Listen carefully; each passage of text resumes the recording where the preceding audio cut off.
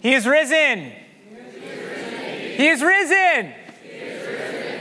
Hope Ames, it's so good to see you. My name is Danny Householder. If we don't know each other yet, I'm the campus pastor here, and we really do believe it's no accident that you're here. We have been praying for you, and so we're so glad that we get to worship with you together.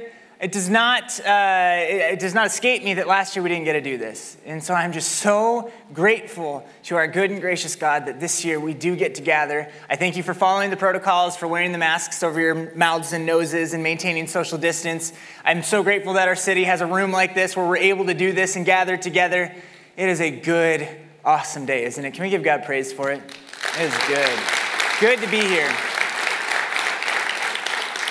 The greatest storytellers of history and today are wordsmiths. They know how to use words because they know this. Words are powerful. They don't just tell us something, but when they're used in the right way, they can actually make us feel something. They can show us something. They can help us know something. They can help us believe something. Words are powerful, aren't they?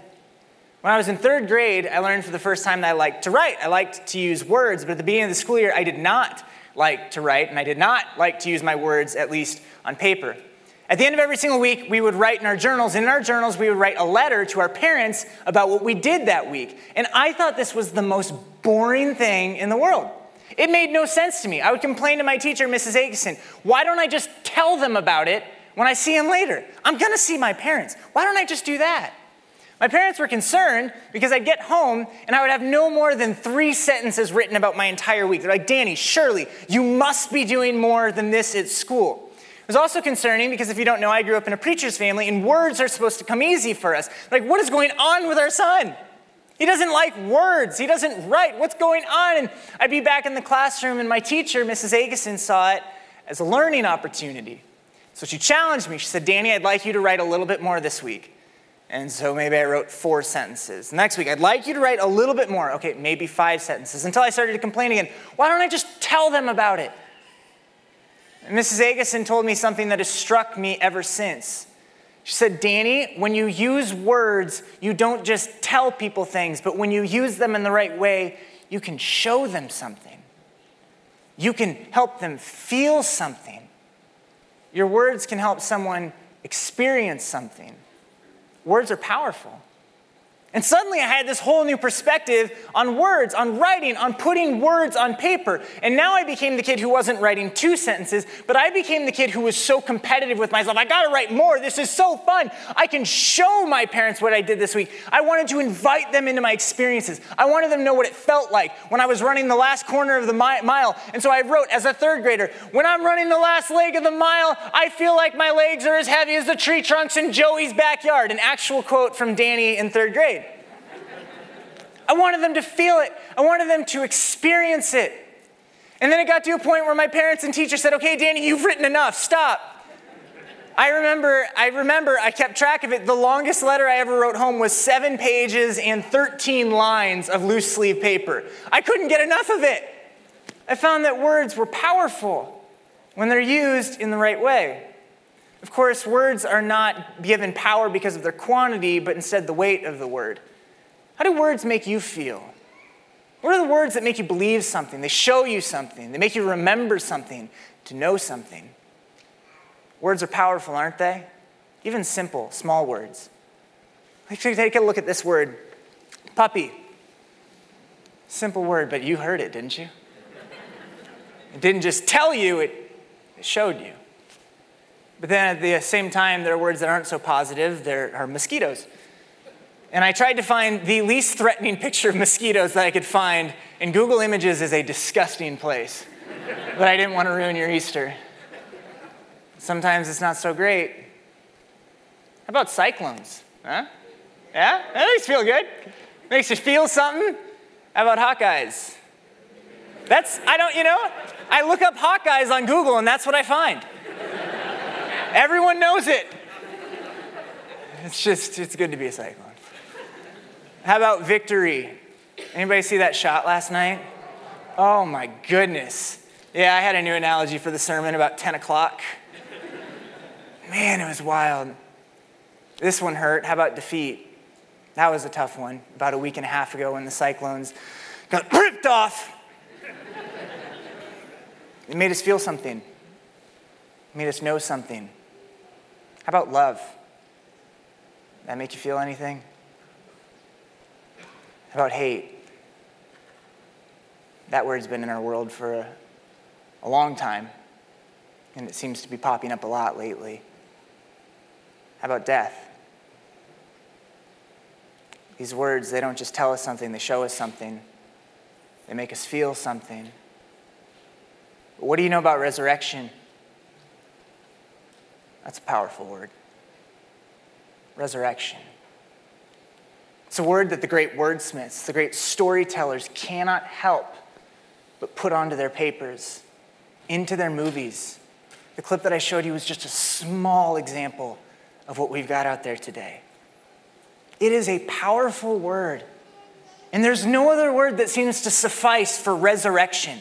There are synonyms, resuscitation. But imagine if when James Bond is asked, what's your hobby? He says, resuscitation. It kind of loses the beauty, doesn't it? I mean, resuscitation is a good word, right? I mean, it's a miraculous word. I mean, when a life seems like it's gone, when a body seems like it's dead and breath comes back into it, that is miraculous. And yet it's not quite like resurrection. Because if a body is resuscitated, the wounds still exist. The scars, the gashes, the bruises, it will still take time to heal.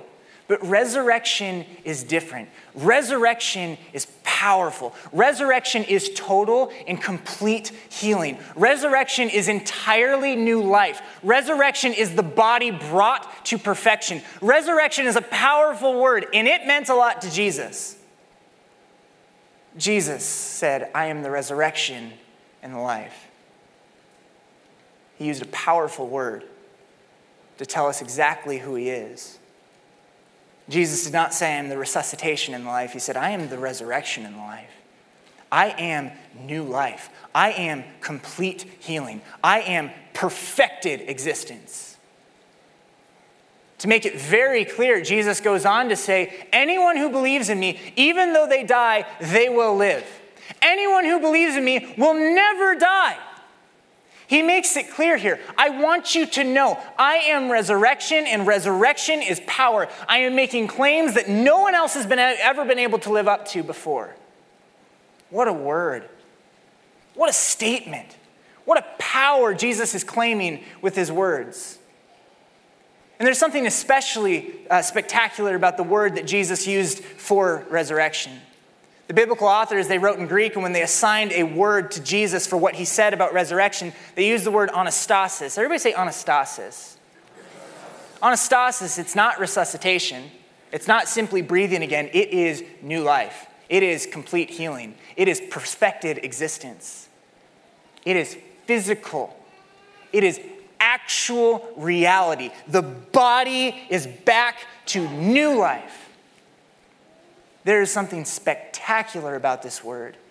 I know that maybe it has become popular to say these days, well, it's just a metaphorical resurrection that Jesus was talking about, but that's not the word. The word is specifically physical, real, new, complete, perfected existence. It is new life to the fullest. Jesus does not give us the option of a metaphor. This is real new life.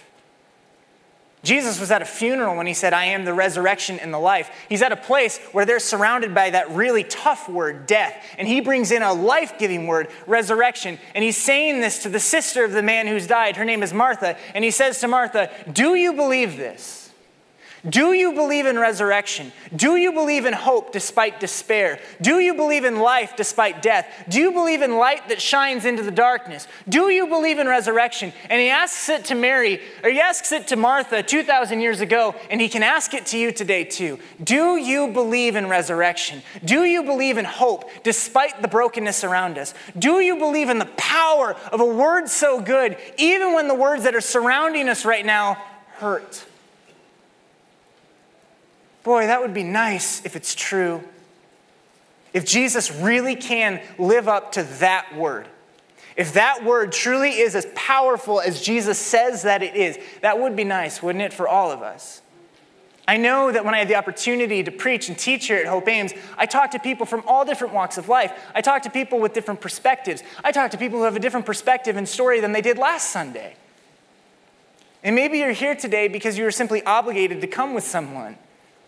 And I just want to tell you, I'm so glad that you're here. And I think it's so neat that you have so much compassion in your heart that even though you're skeptical about these things, you thought that it was worth to bring joy to the person that you came here with, to be here for them. It was enough for you to see that that person was glad that you're here. You might be surprised to learn that God's glad you're here too. Maybe for others of you, you're coming in here and you're trying to get rid of something. You're riddled with guilt. You're trying to break the addiction. You're trying to break the habit. You're trying to leave the past behind, but you're starting to wonder if that could ever happen. You're wondering, does God still love me? Is his resurrection for me still? God still loves you. You can believe in resurrection too. And there are those in this room who've gone to church their entire life. They've identified as a Christian their entire life. I've identified as a Christian my entire life, but I can tell you that there have been many seasons in my life where I've walked through darkness, where I've walked through doubt, where I've walked through anger. And I need resurrection too. This is for all of us. The power of the word resurrection, if it's true, changes everything for every single person in this room, no matter who we are. No matter our story, no matter our perspective, this is where we meet. That we have this need for the power of a resurrection. The power of a word like that would be nice. What's your last year been like? What kind of words have been thrown your way? I'm really glad to tell you that the last year of my life has been the greatest year of my life because of a lot of the words that I've heard. At the top of the list, it was on June 27th. I stood across from my wife, Abby, and she said the words, "I do." Everyone was shocked. They couldn't believe it. She actually said it? And we got married. Best words I've probably ever heard. In July, I heard words from you, my church family, when you called me to officially be an ordained pastor at Lutheran Church of Hope. Good words.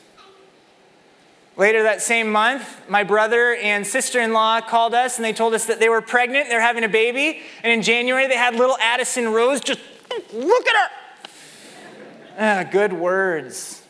Called us, she's born, she's here.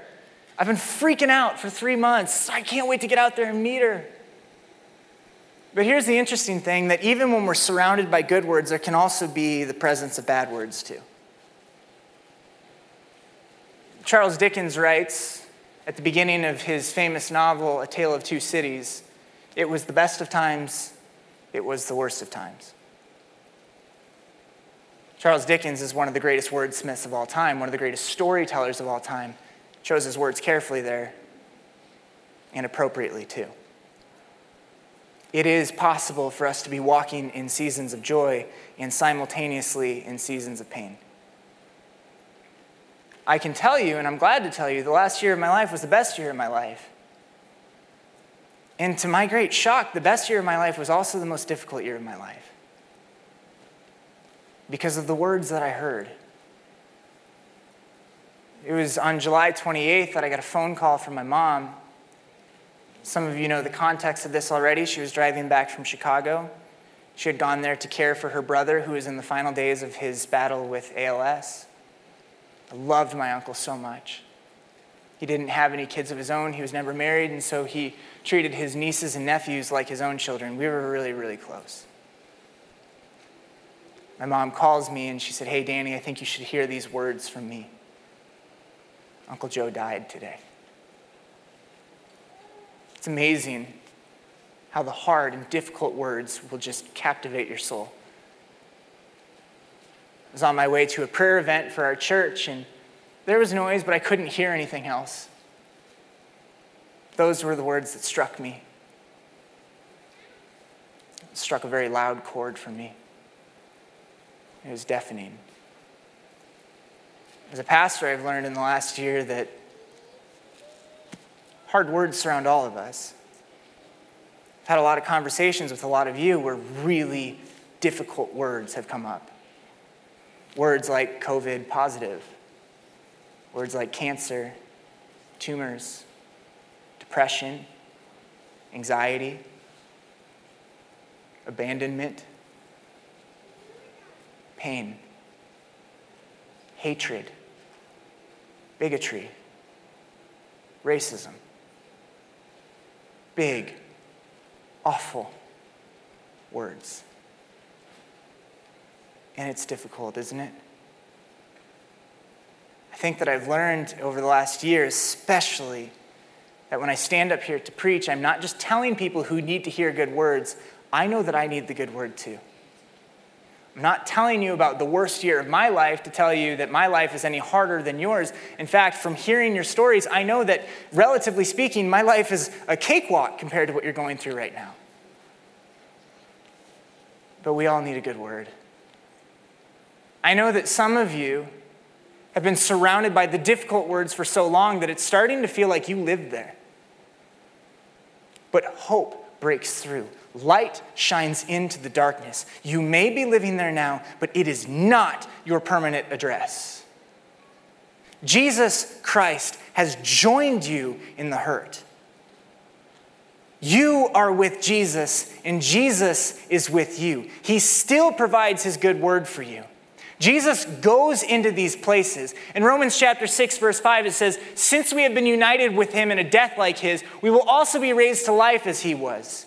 The good word is still for you. In the simultaneous seasons where we're surrounded by the good and we're surrounded by the bad, Jesus Christ still has a word that speaks life into our existence, no matter how tired or weary we've become. Because it says that when we go into those places of suffering, it's not that Jesus goes there and joins us. It's that when we go into those places of suffering, we are going to where Jesus already exists. It's not just that Jesus is with us. It's that now we are with Jesus when we go into those places. He will not leave you alone. He will not stop speaking to your heart. He will not stop giving you a word. Jesus joined us in a death, and we get to join him in a resurrection. That's the word that Jesus gives to us. You get the resurrection. You get this power. You get the complete healing. You get the perfected existence. You get new life. You have hope for despair. You have peace over anxiety. You have life over death. Oh, how sweet this word is. How much our soul longs to hear a word like that. And when it does, our soul just screams and dances. How refreshing it is when we're surrounded by the bad, the difficult words. What are the things that you hear that makes you want to go away into the corner and not come out again? What are the things that you hear that would make you prefer just to live in silence? Let me compare it to country music. I know that's a super controversial statement in the state of Iowa, but if you like it, good for you. I think that's amazing. That's awesome. That's wonderful. But for me, when that twangy sound comes into my ear, I just want to break. Those are sound waves that just collide with my eardrums. My wife loves country music. And I love her. And I'm married way up, so we listen to country music. And so I spend a lot of time in brokenness. And then I just look over at her and I realize, okay, you're getting a good deal. It's good. But man, what about when you hear that song, that sound, that word that your soul wants to dance to? That your soul wants to sing for? Because it's almost as if your soul was created for it. That word, that sound. Every single summer at Hope, we have Vacation Bible School, and it looked different this summer than it has in summers past. But this past summer, it was online, but in years past, it looks more like this. This was Hope Ames Vacation Bible School a couple of years ago. This is Vacation Bible School down in West Des Moines, which is wild. That's church. Oh my goodness, it's like a rave. What are they doing? And then this is another picture of what has happened in Hope Ames before, and it eventually gets to that point where the kids just respond and they just shout and they scream and their souls cannot help but respond to that music, that noise. When we start off the week, we're telling the kids all sorts of nice words. We're playing songs for them, but they're a little apprehensive. They look a lot more like this when they first come, like, what's happening? You got those cute, 6-year-olds up front and they're like, well, I don't know about this. And they're like, hey, God loves you. Okay. You want to sing a song? I don't know. You got the kids in the back who are a little cooler, a little more developed. Like, I don't know about this, Yeah.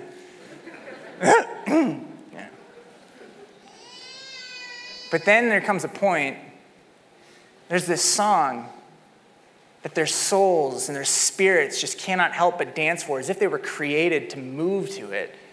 It's a song, it's called Water Walk. This song blows my mind. Have you ever heard this?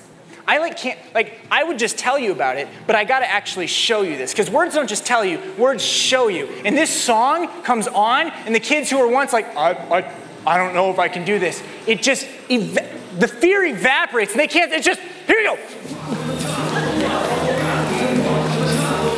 Because when your soul hears a song and a noise that you can't resist, you're just designed for it. You're created for it. And you can't stop. And you're like, what's happening to me? And I think I know something. All of you want to stand up and do it. So go ahead. Stand on up. Dance. Move. I'm so serious, balcony. Stand on up. Stand. I don't care if you don't know the moves. If you're not standing, your soul's not responding the way it needs to. Here we go.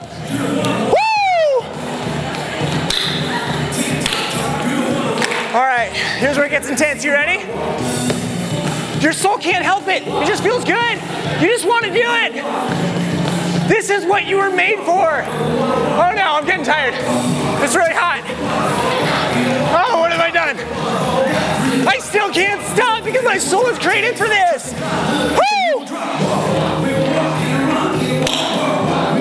I can't stop. Oh man, this is what your soul was created for. Give yourself a round of applause. That's amazing. Oh God. Oh Lord have mercy. I don't know why I keep on thinking that I can do that in a sermon and preach the rest of the way. That is the look of a dejected man who's realizing he's getting older and he can't keep up with the youth movement in front of him. Did you see the kid in the front? How well he just... That's what his soul was made for. His name's Preston. He's a good guy. Man, don't you see? That's just a metaphor, but it's true. There are certain sounds. There is a certain voice that your soul was created by and created for. And when it hears the voice, when it hears the word, it cannot help itself. The soul realizes, I was made for this, and I was made by this. Creation comes from a word, you know that? In Genesis chapter 1, it tells us that God creates with a word. God doesn't just tell with a word, but God shows with a word. He creates with a word. He brings life with a word. It says God said, let there be light, and there was light. Creation comes from a word. Creation is made by a word and for a word. Just a little bit later, God says, let us make human beings in our image to be like us. You were made by a word. You were made for a word. Your soul was made to hear this word, to see this word, to see the world through this word. But it's so interesting there. It says, God says, let us. God saying us. How does that make sense? Well, it's interesting because at the beginning of the passage, it says that in the beginning, there was nothing, but God's Spirit hovered over a formless existence. And so we start to get the picture. There's the Creator God, and then there's God's Holy Spirit. And the Creator speaks, and then the Holy Spirit activates creation. But the Word, the Holy Spirit activates based on the Word. And it's this mysterious thing. God's saying us, and we're not really getting the full picture of it. But then in John, the same book that we read our Bible reading from today, in John chapter 1, it talks again about creation and about how creation comes from a word, about how you were made by a word and for a word. And it says, in the beginning, the word that God spoke already existed. The word was with God, and the word was God. It's so interesting because already it is identifying the word as God, but clearly it's also showing the word as something that is distinct from the Creator God. The same and yet distinct. We're remembering that God said, let us make human beings in our image. The scripture goes on to tell us this about the word, and it surprises us, it shocks us, because now it's giving a name to the word, but it doesn't just simply give an object to the word. When it gives a pronoun for the word, it doesn't say it says he. He. He existed in the beginning with God. God created everything through him. The Word is a person? The Word is living? Yes. The Word is alive. The Word doesn't just tell you, but the Word shows God to you. The Word is breathing. His life brought light to everyone. The Word shines into those dark, quiet places to provide you with the voice that your soul longs to hear.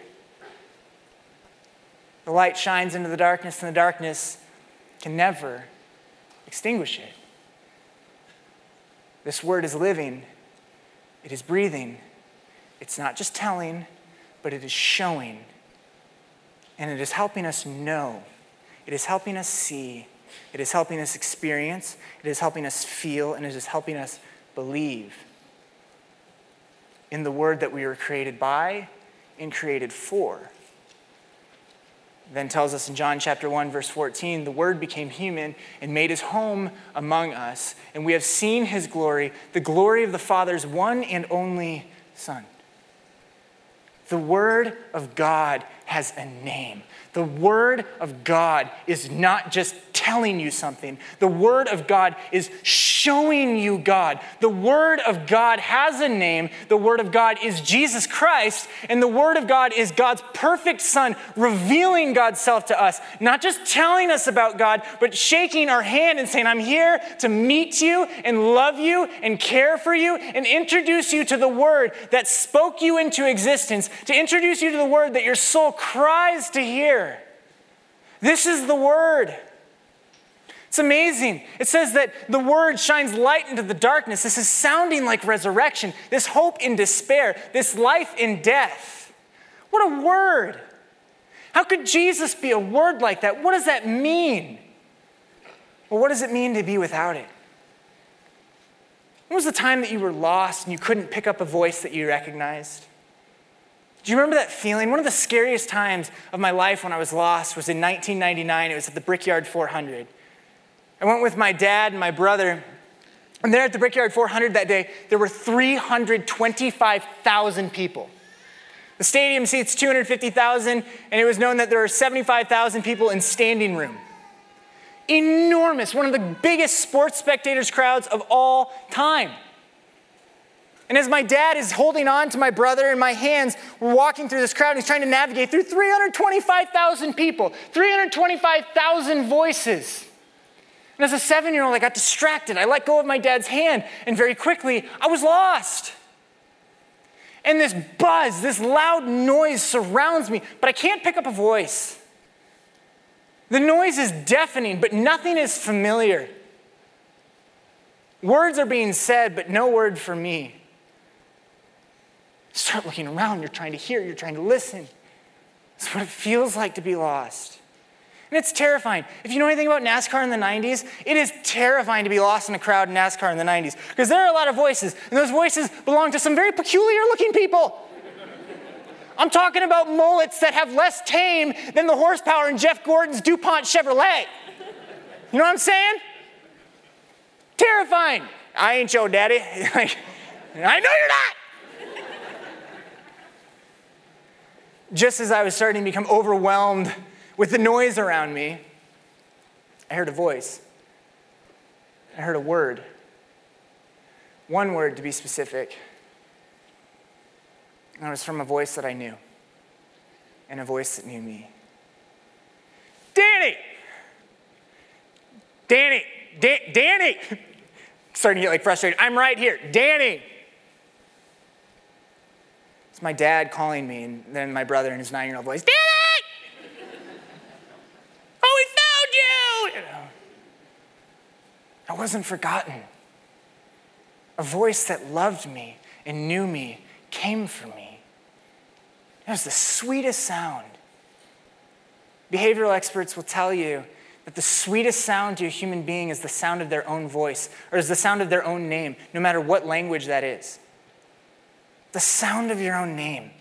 and to hear it coming from someone who loves you. Jesus says in the book of John, later on in this book, he says, my sheep listen to my voice. I know them and they follow me. My sheep listen to my voice. Why? Because I am a voice that has taken the time to know them. I am a voice that knows their name, and my voice created them, and they were created for my voice, and so they follow me. They cannot help it. Their soul longs to dance with me.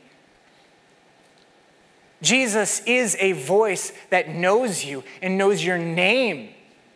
Your soul was created by him and for him. Dance with him, move with him, walk with him, live with him. See everything not only that he has to tell you, but everything that he has to show you. He has God to show you. This is the Jesus that you can know. The Jesus who speaks love and life and care and resurrection into seemingly hopeless places. No wonder that when they killed Jesus, his friends were so devastated and so broken, so hurt, so full of despair, so lost in the noise. Some backed away into silence. It wasn't just that they killed their friend, it's that they killed the word that they were created for and created by. They lost their purpose. So when it seemed like the word had been silenced forever, they fall into deep mourning. It talks about Mary, who is the sister of Martha that we talked about earlier. Mary shows up to the tomb one Sunday morning very early before the sun comes out. And it says that she comes to the tomb and she finds that the stone where they rolled her word, her voice, her reason for existence, her Savior, her Jesus, she realized that he's not there. The stone had been rolled away from the entrance. Wasn't it enough that they silenced him? What are we going to do now? Instinctively, she runs to her friends that knew Jesus as well. This is John and this is Peter. John is the one that wrote the book that we're reading from today, the Gospel according to John. Except when it says that she goes and she finds Peter and John, it says she goes and she finds Peter and John doesn't name himself as John. Instead, John names himself as the one whom Jesus loved. What confidence! John is one of the great wordsmiths of all time. Just read his book. His storytelling is beautiful. His imagery is marvelous. What he's able to do, it's fantastic. And yet he's filled with this confidence. He's a peculiar guy, the one whom Jesus loved. Maybe the other disciples let him get away with it because scholars will tell us that when John was following Jesus, he was probably in his late teens, maybe barely 20 years old. He's so filled with confidence that he says things like this. The other disciple, meaning John, outran old Peter and reached the tomb first. And then when old Peter came huffing and puffing into the tomb and saw that the body wasn't there, it says that John saw and believed. John saw and he was filled with confidence. He saw and he knew. Where did John's confidence come from? He wasn't arrogant. He didn't identify himself as the disciple who was the greatest. He identified himself as the disciple who Jesus loved. He identified himself based off of Jesus. He found his identity in the word that created him. He was confident. And so when he saw, he believed. He knew. His confidence was confirmed. And maybe that's you today. Maybe you are full of faith on this Easter Sunday.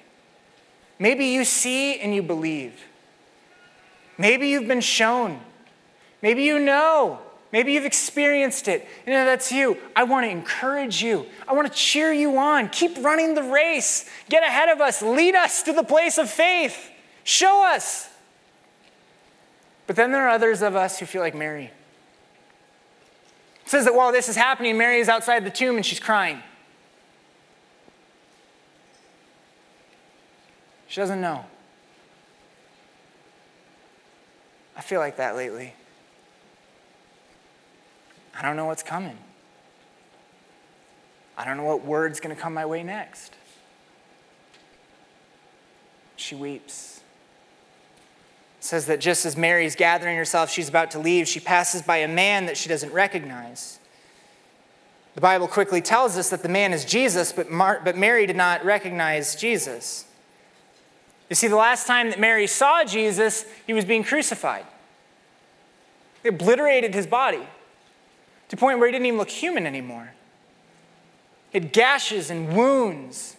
and bruises, bloodied and beaten. And so if she had seen Jesus walking, she would know it was Jesus. Look for the guy who looks half dead. But this man was complete. This man was whole. This man was healed. This man's body had been perfected. It had fulfilled all existence. Because Jesus was not resuscitated, Jesus was resurrected. And here's Jesus resurrected from the dead in all his glory and all his strength. He's gone into death, but he's defeated it. And he's come out to speak glory over creation. And how does he do it? This is where the story gets mightily beautiful. This is where the words hit me the most. This is where I cannot take my eyes off the page. This is why I have to keep on reading. Because Jesus, who does he show up to when he resurrects from the dead? You might think that when Jesus shows up back from the dead, he's full of strength. He's going to burst into Rome, blast into Caesar's palace, and flex his muscles and redeem the people of God and say, you don't stand a chance against me. You're weak. Look at my strength. I'm God. When Superman comes back, Superman stops a plane from falling to a violent death. It's heroic. Everyone sees it. He's flexing his muscles. But Jesus isn't flexing his muscles. He's speaking tender words to his friend who's sad. Shows up to a woman named Mary. Mary. It wasn't that long ago that this same Mary was known in her community as the possessed woman. The crazy lady. Nobody would have believed anything she ever said. They thought she was nuts. Scholars, whether they believe in Jesus or not, they'll tell you, if anyone's going to make up a new religion, if anybody's just going to come up with something on their own, they wouldn't write it like this. They wouldn't have Jesus, the superhero, show up to the broken, hopeless woman.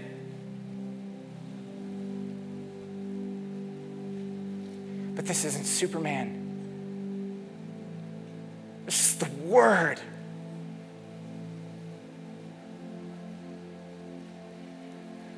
This is your God.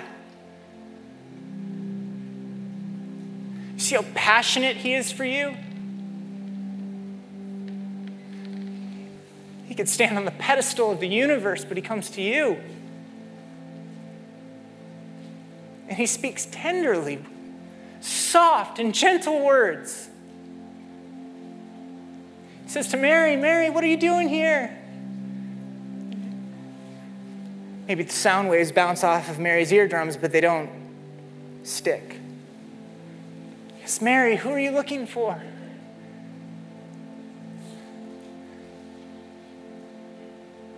Have you ever been so hopeless that no matter what someone says to you, you don't believe it?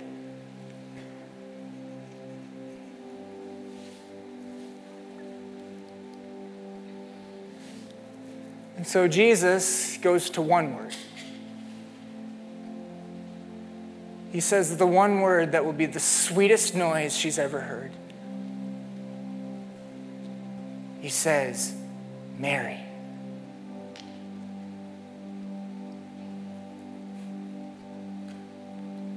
And she knew. She turns and says, Teacher, it's you. You're the Word. You're the Word that spoke me into existence. You're the Word that my existence is for. It's you. You didn't forget me. You came back for me. You know me. You've spoken my name. It's you. She knows. Maybe you believe that you're going to be freed from your sin the day that you stop sinning. Maybe you believe that you're going to be freed from your anxiety and your depression the day that you stop being anxious and the day that you stop being depressed. But I can tell you as someone who loves Jesus and just, I do anything for Jesus, I haven't stopped sinning and I have my days of anxiety and I have my days of depression. I'm still there. But do you know what the difference is? I'm no longer afraid of the sin. I'm no longer afraid of the pain. Instead, my eyes are on on Jesus. And while these things are surrounding me, my eyes, my ears, my heart can dance with my Savior that speaks to me and sings to me and uses the most beautiful, sweet word I've ever heard. He says, Danny, I came for you. I love you. It's so interesting. It's not like Mary says, it's you. It's almost like she says, it's me. I remember who made me. I remember who I was made for. Because your God speaks the sweetest sound, not just to tell you about himself, but to show you who he is. Long before Jesus lived, in the book of Isaiah chapter 43, it is prophesied that God will say, I have called you by name. You are mine. God calls you by name. You are his. Do you hear him calling your voice? Do you hear him saying your name? Do you hear him calling you his? Hear his voice, Ed. Hear his voice, Brock. Hear his voice, Taylor. Hear his voice, Allie. Hear his voice, Ashlyn. Hear his voice. Hear his voice.